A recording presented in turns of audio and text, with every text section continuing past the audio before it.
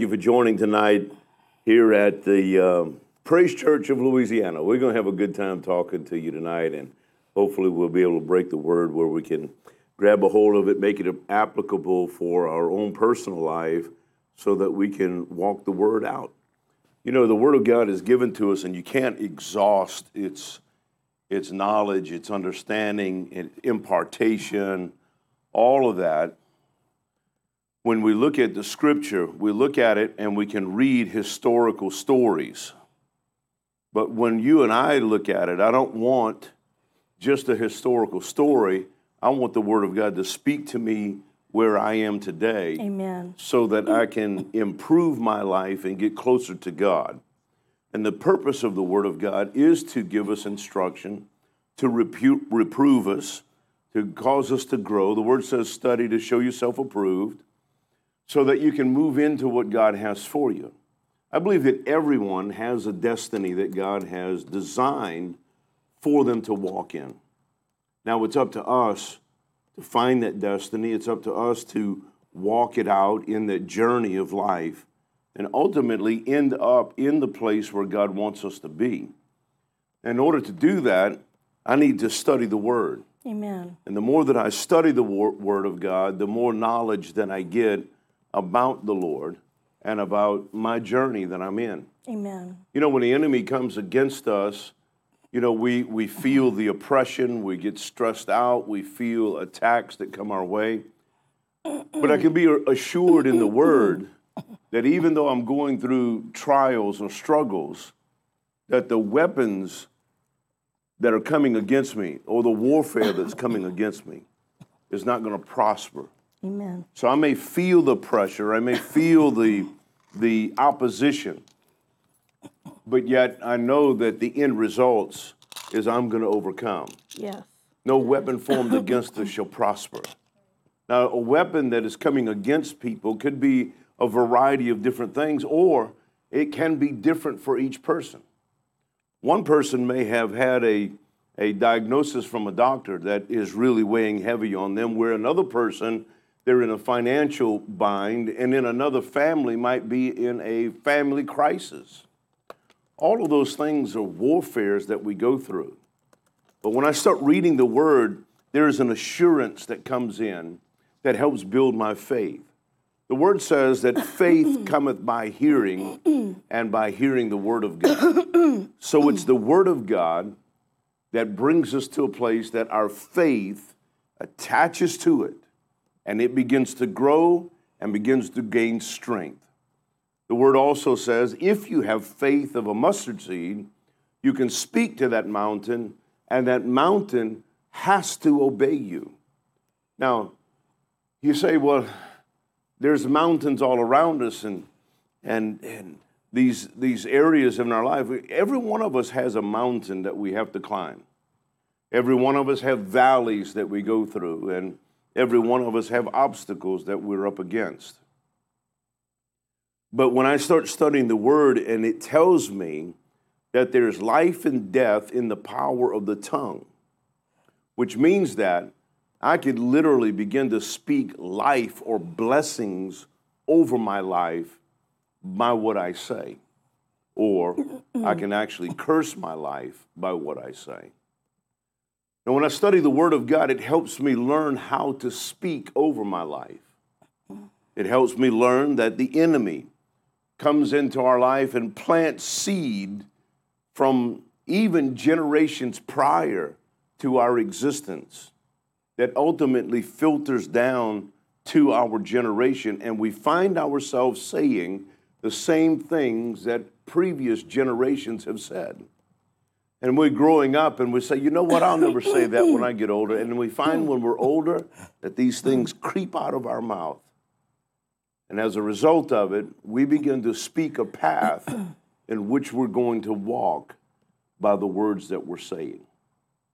Now, in Scripture, it tells us that we need to guard our lips, guard our mouth, guard what comes out of our mouth. The Word tells us also, out of the abundance of man's heart, his mouth will speak. So in order for me to speak the things that God has determined or prescribed for me to speak, then I may need to change my heart in order to and come into alignment with his word in order to speak his word over my life. I hope I'm making sense with you tonight, because we're going into a place where that not only are we speaking in our life, but we're going to be filled with the Holy Spirit, that the Holy Spirit can pray through us and begin to speak what God has prescribed for us. But our faith has to be in his word. I'm going to take a break just a second here. I know you've got some things that you're wanting to share, and then I'm going to come right back. Just my wife is sitting here patiently. She usually opens up, but I just jumped in here tonight, and so anyway, I don't know. You have a comment you want to say on that, or you want me just to keep going? You keep going. All right. Go with me to Genesis chapter 12. I'm going to read to you just a few verses here about Abraham, or Abram at this time. We find that Abram was the Ur of Chaldees, and he's a notable man. We don't know what his thoughts were about God, but from every indication, we can say that he was probably one that was just of the world. He's not a priest. He's not a bishop. He's just a person that God is going to use. And I'm saying that because there's a lot of people think that God doesn't speak to people unless they're in the church. God doesn't speak to anybody unless they're a believer. This is not true. I believe he's speaking to everyone that will hear. The Bible tells us that we can't even come to God except that the Holy Spirit lead us. Right. So if I'm a sinner and the Holy Spirit leads me, then he is speaking to my life. But we don't recognize many times as he speaks because we don't have a knowledge of him. Abram is being spoken to by the Lord. He says, "Now the Lord said to Abram, get thee out of thy country and from thy kindred and from thy father's house unto a land that I will show thee." Now, this is interesting because the Lord doesn't show him where he's going before he leaves, which, as we look at it, we can see that God is pushing Abram into a place that he responds in faith. Now the Lord said unto Abram, get thee out of thy country and from thy kindred and from thy father's house unto a land that I will show thee, and I will make thee a great nation, and I will bless thee and make thy name great, and thou shalt be a blessing. And I will bless them that bless thee, and curse them that curseth thee.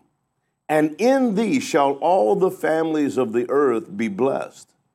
And so Abram departed as the Lord had spoken unto him, and Lot went with him. Now this is interesting, because in the first 3 verses, the Lord's speaking to him, and he's saying, get out, get out, get out. 3 times he's telling him, get out of thy country, and from thy kindred, and from thy father's house, unto a land that I'm going to show you. Now, I'm going to tell you, this is a big step for Abram to step out in faith, that the Lord was speaking to him, and he began to hear, and God says 3 things to him here.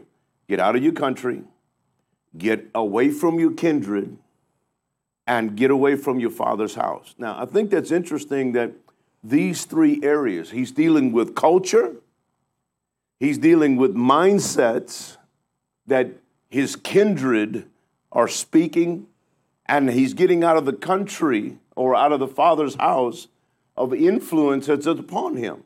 Now, God's not telling all of us to get out of our country, get out of our house, get out away from our kindred. But what he is telling us is to not allow the mindsets that are in your country, in your kindred, and in your father's house to influence your response to what God is saying to you. Get out, get out, get out. There are things that in our life, as we begin to grow in the things of God, things that we have been taught generationally that does not bring us into alignment with what God's word is for our destiny. God's saying you need to get out of that mindset. You need to get away from that thinking so that I can bring you to a place that I have planned for you, and you can become a blessing to all the earth. Now, he's saying get out, get away from, and stop thinking the way you've been thinking, because I'm going to bring you somewhere that's going to bring you. He says, and I will make thee a great nation, and I will bless thee and make thy name great, and thou shalt be a blessing. And I will bless them that bless thee and curse them that curse thee, and all the families, and in thee shall all families of the earth be blessed. So Abram departed as the Lord had spoken unto him, and Lot with him. Now, this is a family member. He's now bringing a family member out, and the Lord's told him, get away from it. And there's nothing wrong with family, but God's telling him to get away from it. Now look at this. Lot comes with him, and there's nothing wrong with this here, because Lot teaches Abram something later on in life that's very valuable. We're not going to go into that tonight, but so it goes on and it says, and Abram was 75 years old when he departed out of Haran. And Abram took Sarai and his wife, and Lot his brother's son, and all their substance that they had gathered, and the souls that they had gotten in Haran. And they went forth to go into the land of Canaan. And into the land of Canaan they came. And Abram passed through the land unto the place of Shechem, unto the plain of Moreh. And the Canaanite was then in the land. Now, God is bringing him out of one culture, and he's exposing him to a whole different culture. Now, I believe that there are times where that God begins to move in our life for us to cross-pollinate, if you will. You know, when we start looking at cults, we find that cults are basically have their own belief system, and in that belief system, if you don't conform to that belief system, they condemn you, and they want to basically declare you to go to hell because you're not conforming to their thoughts or their way of belief. So it becomes a cult when their idol now becomes more their belief system, and they have more homage to their belief than they have to God. And God can move in all kinds of ways and speak to people all over as he wants to speak to people. And there's nobody that has the total recipe of who God is, because you can't exhaust him, of his word. The word is inexhaustible. And when we think that we've got it all together, then it could be a potential for us to turn into a cultish mindset where that our belief system is hinged upon that, and we cannot receive anything else except that. And if we don't wear our hair the way they say we need to wear our hair, and we don't believe this way, the way that they believe that way, then we are missing the boat because they've got all the answers. That's a dangerous place to be. Why? It's a dangerous place to be because it puts us in a position that we have become an elitist group, that we think we have all the answers. Now, at the turn of the century, we find that the church kind of buried its head in the sand. And the world kept growing. And as the world kept growing, the world begins to develop its way into different mindsets and different thoughts where that before the turn of the century, the influence of the world came out of the church. So the church was an influence in the world, and then all of a sudden it buries its head. The world mindset begins to emerge, and the church ignores what's taking place because the church says, we have all the answers, we are the elect, and we're pushing ourselves aside and we're separating ourselves from the world, and now we have become ineffective and irrelevant to the world. And the world makes fun of the church because it has these ideologies that it's hanging on to. And if you don't look the way that the church looks or acts the way the church acts, then there's no need for you to come because you can't measure up to what the church says. I'm saying this because in the times that we're in, we're finding that the influence of the church is not relevant in the world today. And as a result of the Bible being removed from school, prayer being removed from the home, relationship with God was being so scarce amongst God's people that we have actually lost our grip and our understanding of how to even relate to this culture that we have, which we call the world. So change has to take place. So as we're reading in here about Abram, God removes him from the culture in which he is in and brings him to Canaan, to a culture that he didn't understand, so that he can be an influence in the world. And you and I as believers, we don't need to put our head in the sand and not be friendly to the people in the world, and not think that they can't be saved because of the way that they dress or the way that they act.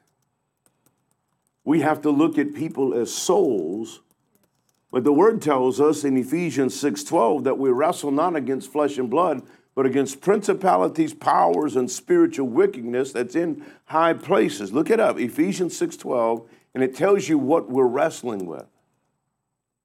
Our fight is not against people, it's against spirits that are influencing the world system to bring it into alignment with a Luciferian mindset. Christ came into the world to set us free. He says that he's come to open the eyes of the blind and deliver those that are oppressed by the devil. Now, here's my question for the church.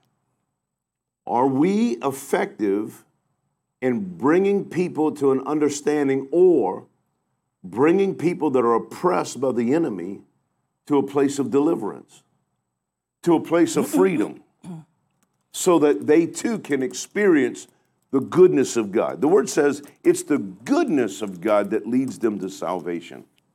Not the condemnation. It's the goodness of God.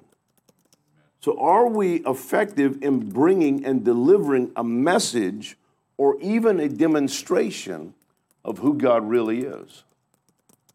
There should be healings. There should be miracles. There should be the manifestations of God's power and the attributes of God in our world today. Not just in church, but in our world. And I believe we're coming to the stage of seeing miracles like never before. Amen. We're coming to a place where that people in the church are becoming hungry again for a move of God. Yes. Not just to read his word and have a hallelujah moment, but to understand that the word of God should be such an influence in our life and such a mandate upon us that we grab a hold of the word, and as we walk in the streets, that the power of God works through us. Amen. Not confined in a church service, but is brought outside the four walls of a church, in the restaurant, in the school, at the workplace, wherever we may go, that the power of God is upon us, because we're living in a world that is hurting so bad and has so much fear and anxiety about the future. Our future as the church is very bright. As we follow after God, we understand that there are things that have to come into order before the return of Christ. And one of those things is an outpouring of God's glory on all the earth. Right. That is not just going to be in one region, one city, one state, one nation. It's going to be global.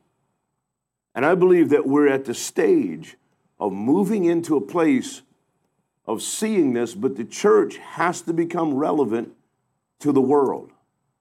That we take what we know in the Word of God and bring it to a culture that does not understand the power of God by the demonstration of His Word. And when we do that, when we bring the presence of God into a culture that is suffering, that is oppressed, that is in fear, anxiety, and we start demonstrating the power of God, then the goodness of God draws man to salvation. And they're more apt to receive Christ than for someone to take a Bible and hit him over the head with it. You know, we're living in interesting times today, but I believe that the times are going to get more interesting as God pours out His Spirit on all the earth. Amen. The Word says, in the last days, Joel prophesies and says, in the last days, your sons and your daughters shall prophesy. Your old men shall dream dreams. He says, I'm going to pour out my Spirit upon all flesh, not just the church. Sometimes the church has this mindset of being exclusive, that we're the only ones that's going to be blessed. But the Word says He's going to pour His Spirit out on all flesh. That means those that are believers and those that are non-believers. They're going to have an encounter with God, and they're going to feel His presence, and they're going to see His goodness. Here's a question that I have for you. Are people that are watching your life seeing the goodness of God operating and working in your life, or are they seeing you speak the same language that the world is speaking? And I'm not talking about English or any other language. I'm talking about your expression towards God and your gratefulness towards God and His manifested power in your life, revealing His glory. That's where we should be. Right. That every place we go, there should be a smile on our face. There should be a kick in our steps. We should have joy in our life, that people are drawn to the joy that is within us. How can you be happy with all the troubles that are going on? These should be questions that we should be receiving every day. How can you have joy in your life when we've got all of this that's being discussed, where racial tension, where things are being propagated on television and issues are happening all around, and there's such a great divide with everything and everybody today? Well, I can have joy because I know what the Word of God says. I know the story about Pharaoh and Moses, how that Moses came and said, let my people go. And they were brought out of Egypt and brought to the Red Sea. And then all of a sudden, Moses lifts his rod out over the sea and the waters parted and they walked over on dry ground. And Pharaoh was hot on their heels. Their horses and chariots were coming. And then all of a sudden, when they got in the middle of the Red Sea on dry ground, as the children of Israel was walking before God at that moment, and all of a sudden, they were buried in the sand. They were stuck in the middle of the Red Sea. And then when the last child of God, of Israel, crossed over and stepped on the new territory, the promised land that God gave them, then the waters collapsed upon Pharaoh and his men. His horses, his chariots, all of it was at the bottom of the Red Sea. No more to be seen by Israel any longer. So when I understand that word and I understand what's happening in the world and understand what the prophets are prophesying, then I can understand where we are as the church and in this world. That the world is about to see one of the greatest phenomenons that has ever taken place. Pharaoh, we will not see any longer, which means that we're about to see the power of God move to set the captives free from unjust hands. Amen, amen. Now, so this becomes exciting when you start looking at the Word of God and you find where we are biblically. You say, well, that happened in the Old Testament. That happened 2,000 years ago, 2,500 years ago. It happened in times past. But what I said earlier is that you can't exhaust the Word of God. Right. And the Word of God, even though it was written then, it's relevant today. Because the types, the shadows that are in the Word of God gives us reflections of the past to tell us where we are in our present, to show us where we're going in the future. And when I start looking at the Word, I can actually see what God is doing today. So when I see it in the Word and the Holy Spirit begins to reveal this is where we are, I could be at peace in my soul. Even though I'm concerned about what's taking place in the world, I can be at peace when others' minds are troubled. So as I look at the Word, I can understand what God's doing in the times that we're in. This is why it's important for us to read the Word, study the Word, because the Word says that the Holy Spirit will remind us of the Word. Yeah. Why would He remind us of a story in the past? To tell us of a reflection that's taking place in our present, so we know the end results as we follow after the Word. So I can look at the Red Sea moment and see where the chariots, the army, the Pharaoh, all was engulfed in the Red Sea. But the children of Israel entered into their promised land.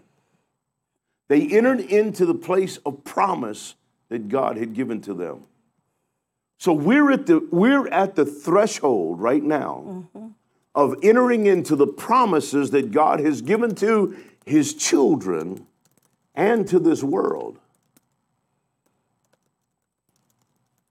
Now look at Scripture and begin to see the conflict that's taking place even amongst the religious crowd.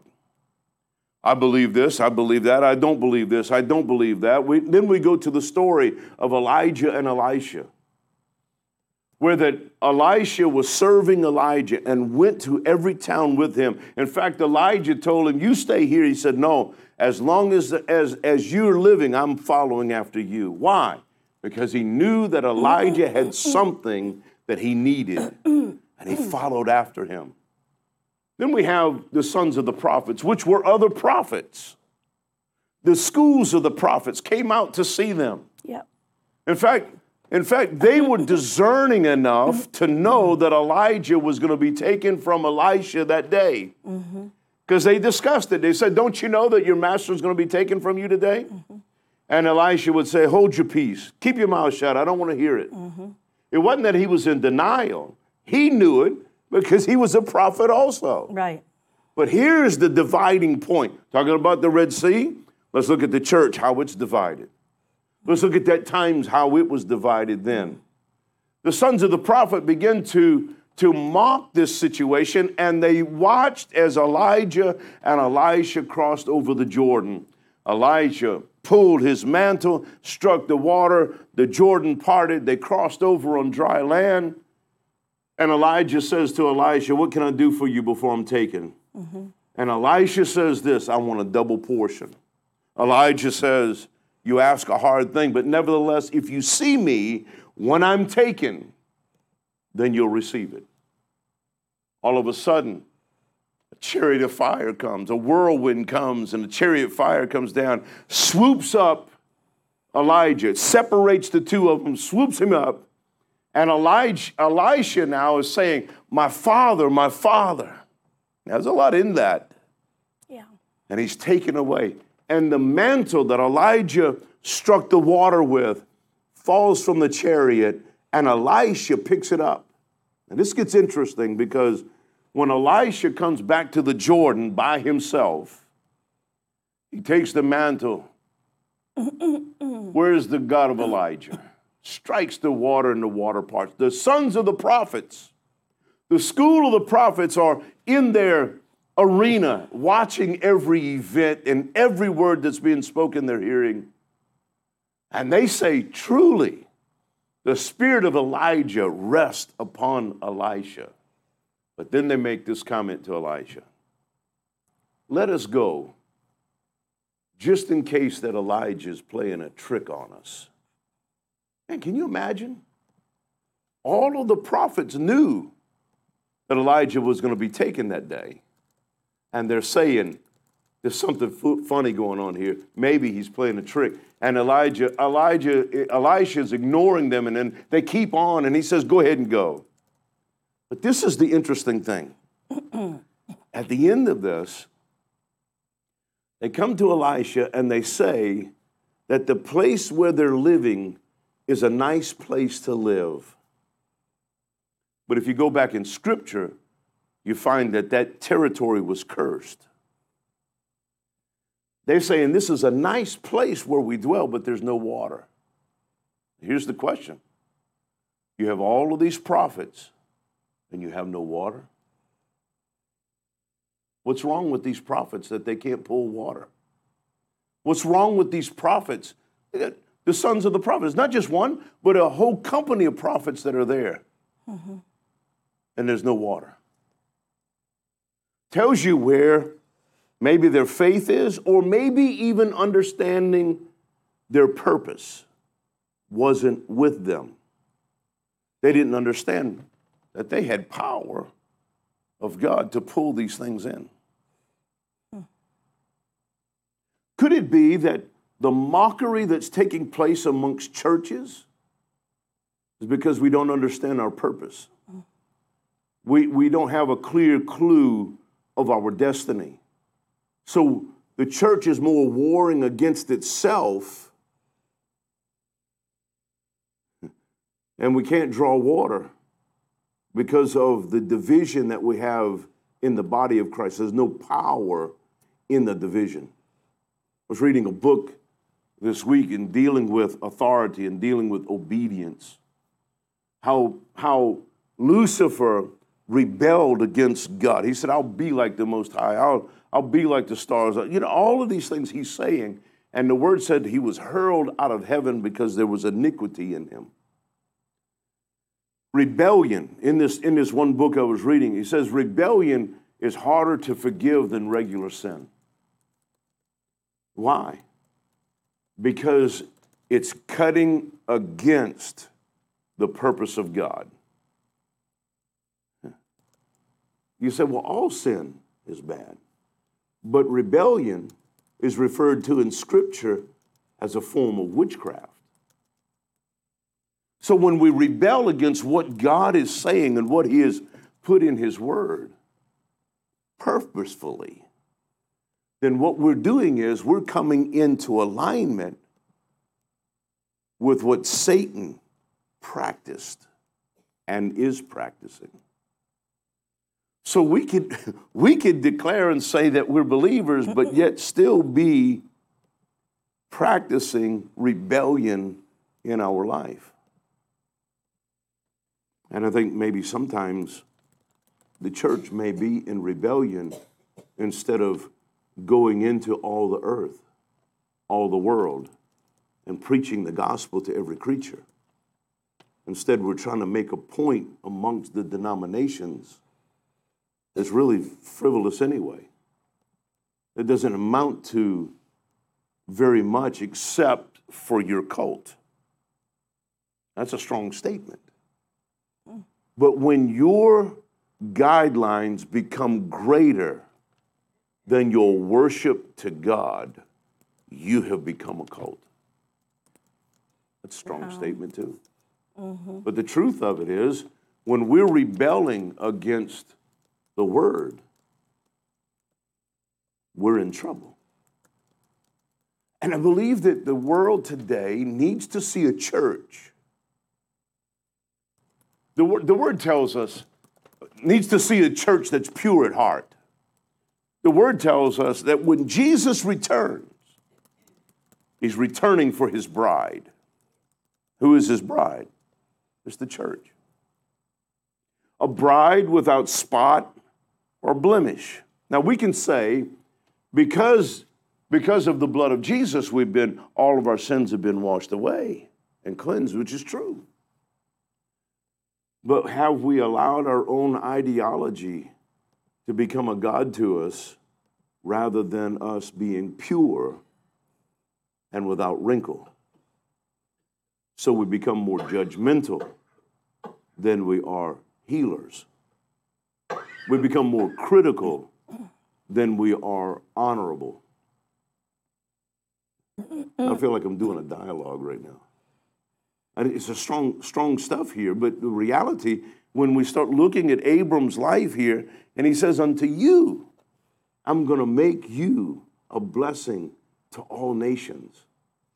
And it only took obedience, even though he was leaving his own country, his own kindred, and his family. I don't think he was saying to reject your family. I think he was saying get out of the mindset that you've been taught, because I'm going to use you in a new culture to change them for better. Mm-hmm. And I think everyone that we come in contact with, we're dealing with another culture. And we have been set to make them better.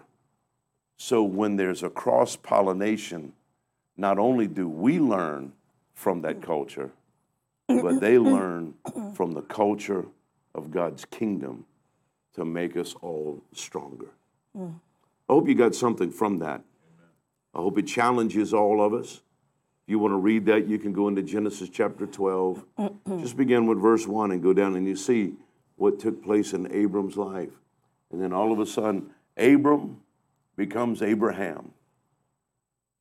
He takes on part of God's name, and he becomes a blessing, and his children became a blessing.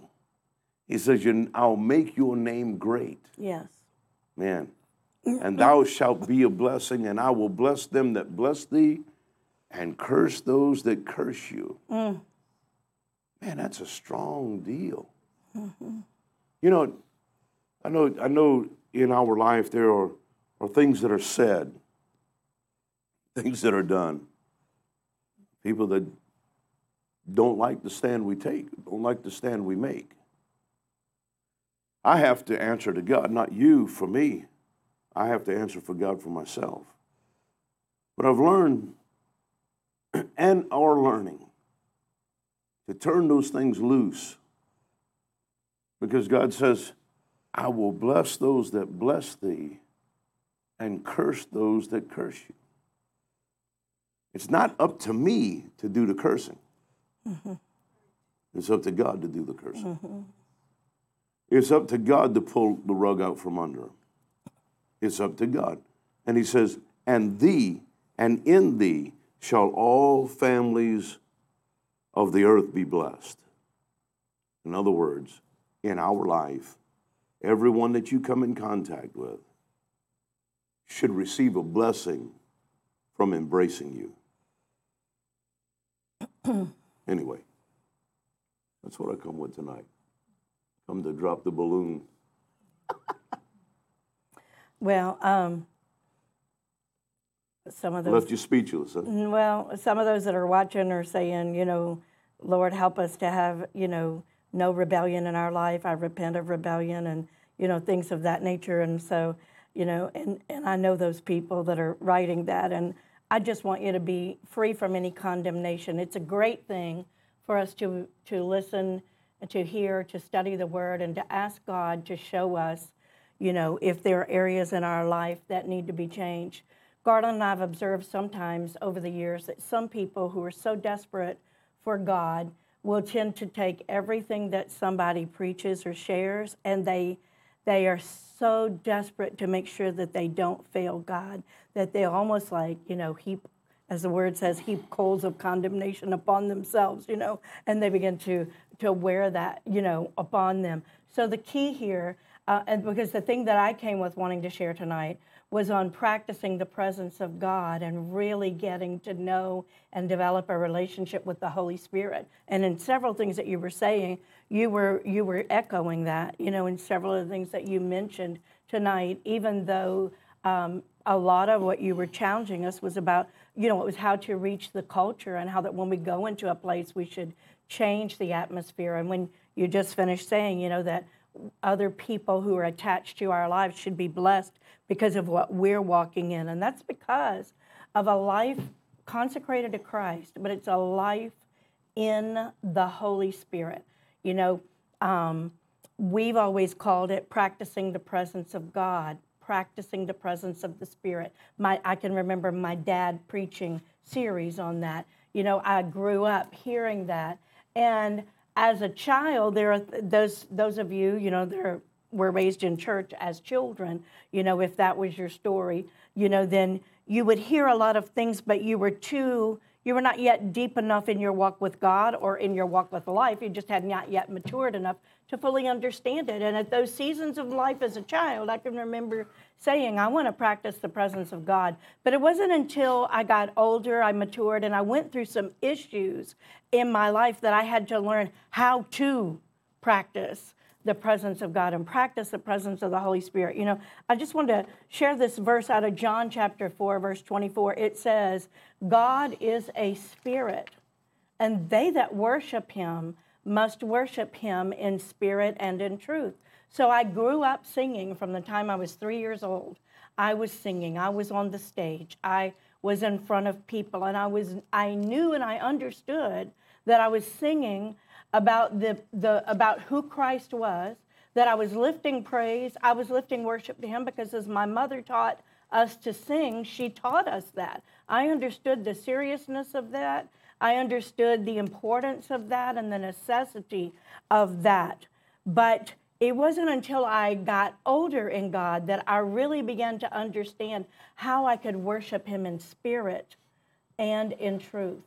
And to practice the presence of God, here's what it means. It means I can be in the midst of a difficult situation. As Garland was sharing, Abram was in a difficult situation. And there's family challenges here and, all of this turmoil that's going on. And, he had to remove himself in order to acclimate to another culture, as you were sharing, to be able to reach that culture. And so he had to go through a lot of transition, but he had learned how to practice the presence of God.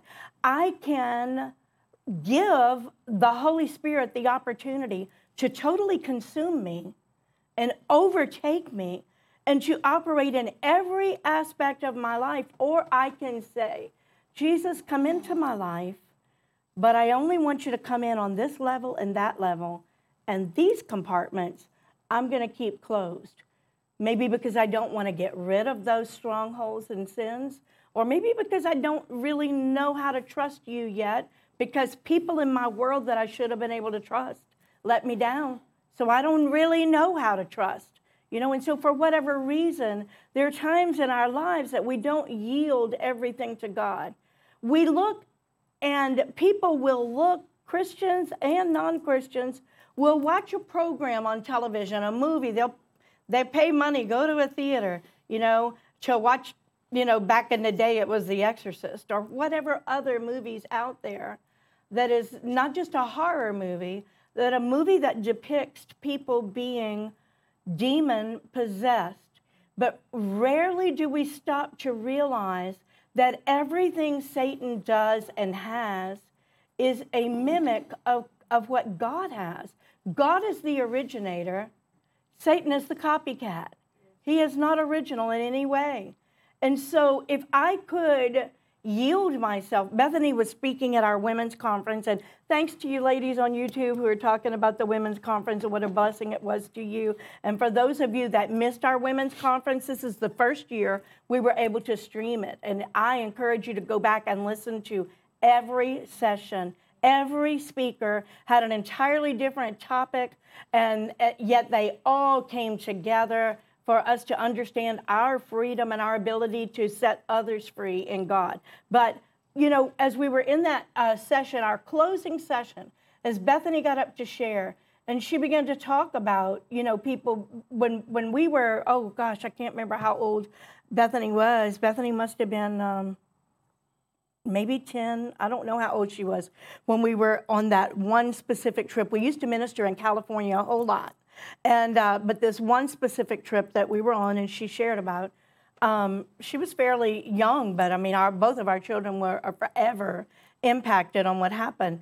And as we drove through Carmel, Carmel is such beautiful. People know Carmel by the seaside. You know, it's just such a beautiful area. And we went there, and we went to go have lunch one day before we were engaged in ministry again and preaching and ministering in a service that night. And it was when we were going through there that we saw in these really nice areas. It was right close to the water, that there were some adorable houses, and the whole neighborhood was just beautiful. Just driving up and down the streets looking, that's what we were doing. And suddenly, kind of in the middle of it, there was this cemetery, and people were out there laying on the graves, invoking demonic spirits. Wow. We knew about that, but we'd never physically seen anybody do that until that day. And none of us will ever forget that. It really shook us. How could people want so much of power that they would want demonic power to sit there and ask those demonic spirits that were maybe lingering in that cemetery to come in them? Why? Why would they want that? And yet people in the body of Christ will not grow or take the step to say, Lord, I want so much of you, and I want to be so much like you, that I invoke the Holy Spirit. I invite the Holy Spirit, come into me. Don't just take up part of me. Come in and take up an abode, not just a visitation, but a habitation, because a habitation means you're going to dwell there. You're going to inhabit, and you're not going to leave. A visitation means you're coming for a little while and you're going to leave again. I don't want the Holy Spirit to come for a little while and just help me through this crisis and leave. No way. I want him to take up a habitation inside of me. And in order for that to happen, I have to get rid of things in my life that grieve the Holy Spirit, because the Holy Spirit is sensitive and the Holy Spirit can be grieved. In fact, somebody was asking you yesterday about blasphemy against the Holy Spirit. You know, you were mentioning that to me, you know. But I'm not even talking about that. I'm just talking about the Holy Spirit can be grieved. And we don't want to do that.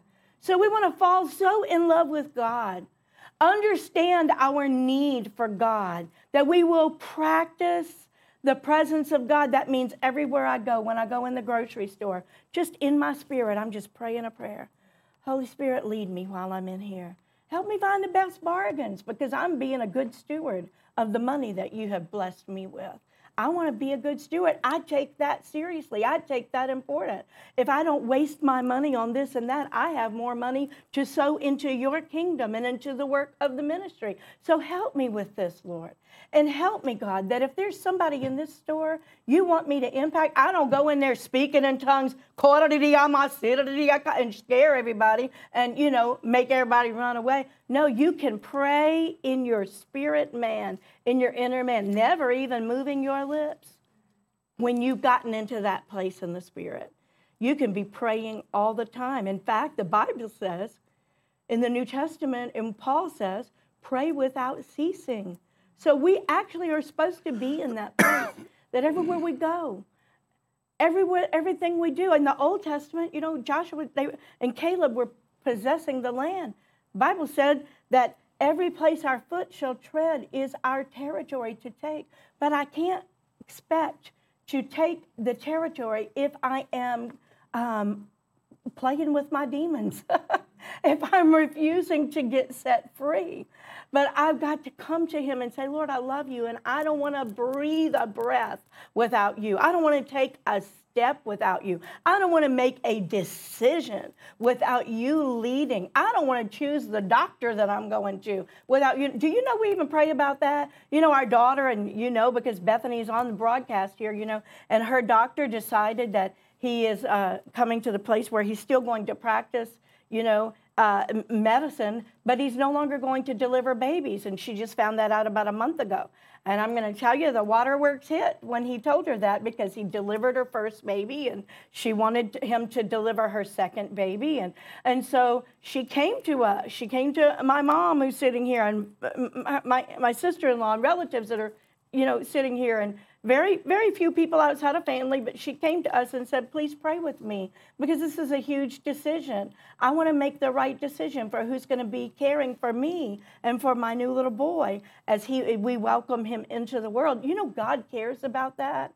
You know, if he cares about the little sparrow, and if he cares about the amount of hair you have on your head, he cares about everything. And when I practice the presence of God, then everywhere I go, whether it's in the workplace, whether it's into an area, all of us in this room and you watching, there are times that life dictates that we have to go into settings where we really don't want to go. And we're uncomfortable about it before we walk in the door. But he will go with us if I practice his presence. And so I want to encourage you in that. You see, it's not just about having a relationship with the Lord to say, oh, you can't do this, you can't do that, and you can't be a Christian if you do this and that. It's not even about that. When I fell in love with my husband, I don't want to do things that would displease him, and he's the same way with me. If there are certain things we know offends each other or rubs each other the wrong way or gets under, you know, our skin or, you know, makes us uncomfortable, we love each other. We don't want to do that. We don't want to create that kind of an atmosphere. So when you fall so in love with God, you don't want to do the things that you know would grieve his heart. You don't want to do the things that would separate you from him and from his presence. So I'm just encouraging you, you know, develop a life in the Holy Spirit. When you accepted Christ, you did receive the Holy Spirit. You know, he comes in, but it's not the fullness of the Holy Spirit. That's just like in a marriage relationship, a friendship, even in a parenting relationship. Your love grows day by day. And you know each other better day by day, the more you spend time with that person. This doesn't have to be a marriage, could be just a friend. The more you're around them, the more you know them, the more you understand them. And it's that way in our relationship with God. Romans 8:11 says, but if the spirit of him that raised up Jesus from the dead dwells in you, that key word there, dwell, not the visitation, but taking up the habitation. If he dwells in you, that spirit, that's talking about the Holy Spirit, he that raised up Christ from the dead shall also quicken your mortal bodies by his spirit that dwelleth in you. The word is filled with it. I'm not taking the time tonight to go to a lot of verses. Those are just two that were in my spirit to share tonight. You know, those alone are reason enough for me to separate myself from the things of this world. Find a church where I can be taught and I can grow and I can serve to help others. Find that kind of a church that's going to encourage me in my walk with God, encourage me to get set free from all of my attachments to this world, and that's going to cause me to want to grow in God. Ask the Lord to cultivate a hunger in you for him. You see, we all go through dry seasons, every one of us. There are times where we feel so filled up and overflowed and bubbling over with the presence of God. But there are times we go through a dry season, and it's when we're in a dry season. The word is naba, N-A-B-A, which means to gush, to overflow, to spring forth. That's what we've got to ask the Holy Spirit to do when we're in a dry place, because it is the Holy Spirit. It is His Spirit speaking through prophets. The word Naba is about the prophetic. And that word, and that description of that word, when the prophetic is released in your life, it's just like when they spoke to Ezekiel, talking about speaking to the valley of the dry bones, okay? It's talking about that when not only the breath of God would come in them, but they were dry, so they needed to be moistened. They needed the gushing of the Holy Spirit, which came forth when the prophecy was spoken for those valley of dry bones, for them to spring forth, for them to rise up, then for the sinews to come upon those bones as the bones came together, and for the skin to come upon them, and the breath to come in them, and the life to come. Our bodies are primarily made up of water. We need that. We need that. And so that word prophesy means to gush, because God doesn't want us to stay in a dry season. We're going to have them. But when we're in a dry season, just like in the valley of dry bones, what caused the change was prophetic. Prophetic. We're a prophetic house. We're a fivefold house. We are fivefold ministers. We believe firmly in it. What do I mean by that? That God gave some, as Paul said, prophets, pastors, evangelists, teachers, and apostles. He gave them all to the church. Why? For the perfecting of the saints, for the building up of the body. We got to have all of it. And so somebody watching is in a dry season, because I wasn't going to share that and didn't pull the notes up, so I kind of botched it while I was sharing it, but hopefully you got the point. But as I started to turn it back to my husband, the Lord said, speak to the dry season, the dry places. And that's what I'm doing. By the power of the Holy Spirit, I'm speaking to you. You know what? We can't begrudge the dry seasons and the dry places, because it's in those times when we don't hear God, we feel like He's not hearing us. We feel like that we're crying out to Him and that everything's silence and we can't hear Him speaking back to us. But it's in those moments that patience is being worked in us. Trust in Him is being worked in us. Trust in Him, rely in Him, and keep pressing on. Practice His presence. And when you feel the seasons of dryness, prophesy. Prophesy to that dry place. It's good. Well, I didn't mean to scare everybody when I started I don't think you talking scared today. them. I think that they're just so hungry they don't want to make a mistake. Here's the thing that you need to think about is that God judges us upon the heart, the intent of the heart.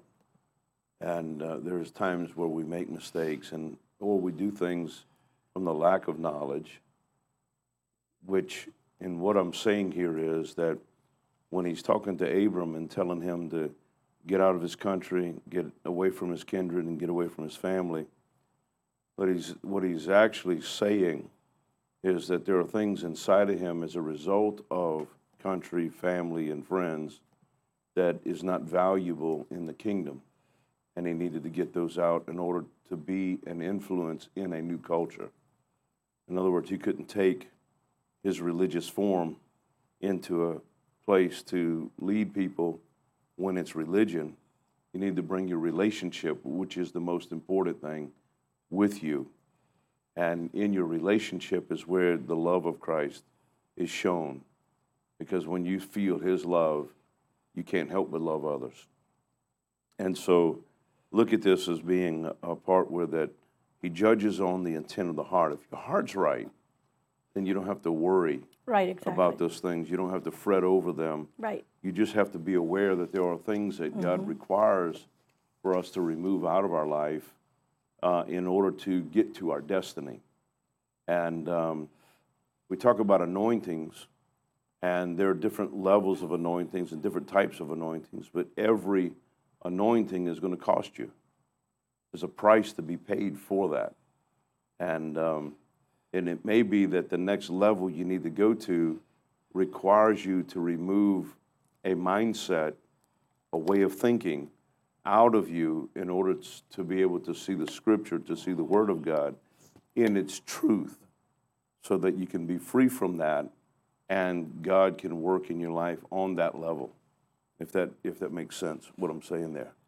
But in this, at the end of the day, remember we had a guy who would always tell us, well, at the end of the day. So at the end of the day, the greatest thing that we can have is a love for God that brings us to a place that we are willing to remove things out of our life to have a closer walk with Him. You know that old song's Just a Closer Walk with Thee? I think to have that closer walk with Him is to be willing to remove things that He requires for us to remove, to let it go. And it might be a mindset. You know, I'm amazed at how many people carry all of us carry things from previous generations.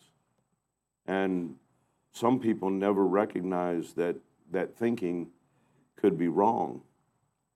And we need to change that. You know, it's like a grandmother that was abused by her husband, and out of her anger, she begins to speak to her daughter. Her daughter now hands it down to the next generation. And then you've got a people that are men haters that don't know why they hate men. And it's because of a great-grandmother that was abused by her husband, and they've handed that hatred down. Well, that's the wrong way of thinking. And that kind of thinking, you have to harness, and you have to get rid of it in order for God to be able to work in your life the way He needs to work, and for you to be free from that fear or that frustration and that anger. So when we're willing to turn it loose, then God is able to come and occupy an area of our life that He wasn't able to occupy before. So when we turn it loose, He moves in, and we have joy in those areas and peace in those areas. So I want to thank you for joining us tonight, and I hope that this word hasn't scared you, but it draws you closer to Him, that you come to a place that you're not fearing God because you're afraid He will clobber you over the head with a club, but you fear God out of reverence that you won't disappoint Him.